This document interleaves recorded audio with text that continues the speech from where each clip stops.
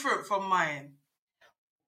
Do you know what I mean? Like, like when you meet a successful person, the way they think and the way they execute is different from the average person.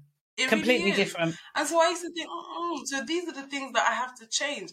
And I wish somebody had clearly said to me, this matters, that matters, this matters. These are things that you should deal with. Do you understand? Even Absolutely. something as simple as think about what you're thinking about. There it is. Because you're going into a negative bias. Mm-hmm. Yeah. We're on autopilot and we're so programmed for negativity. Yeah. We don't even realize we're there and we're right there. So the effort that it takes to move from that negativity all the way to, you know, at least even being neutral, then being positive.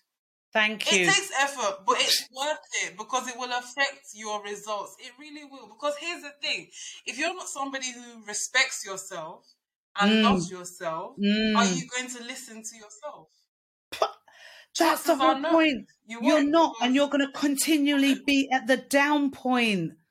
You're never going to want to even though you could be surrounded by some really great and successful people, but you're constantly going to put yourself down. Or you're going to end up in the place of imposter syndrome. Why am I in this room? You know, I don't get it.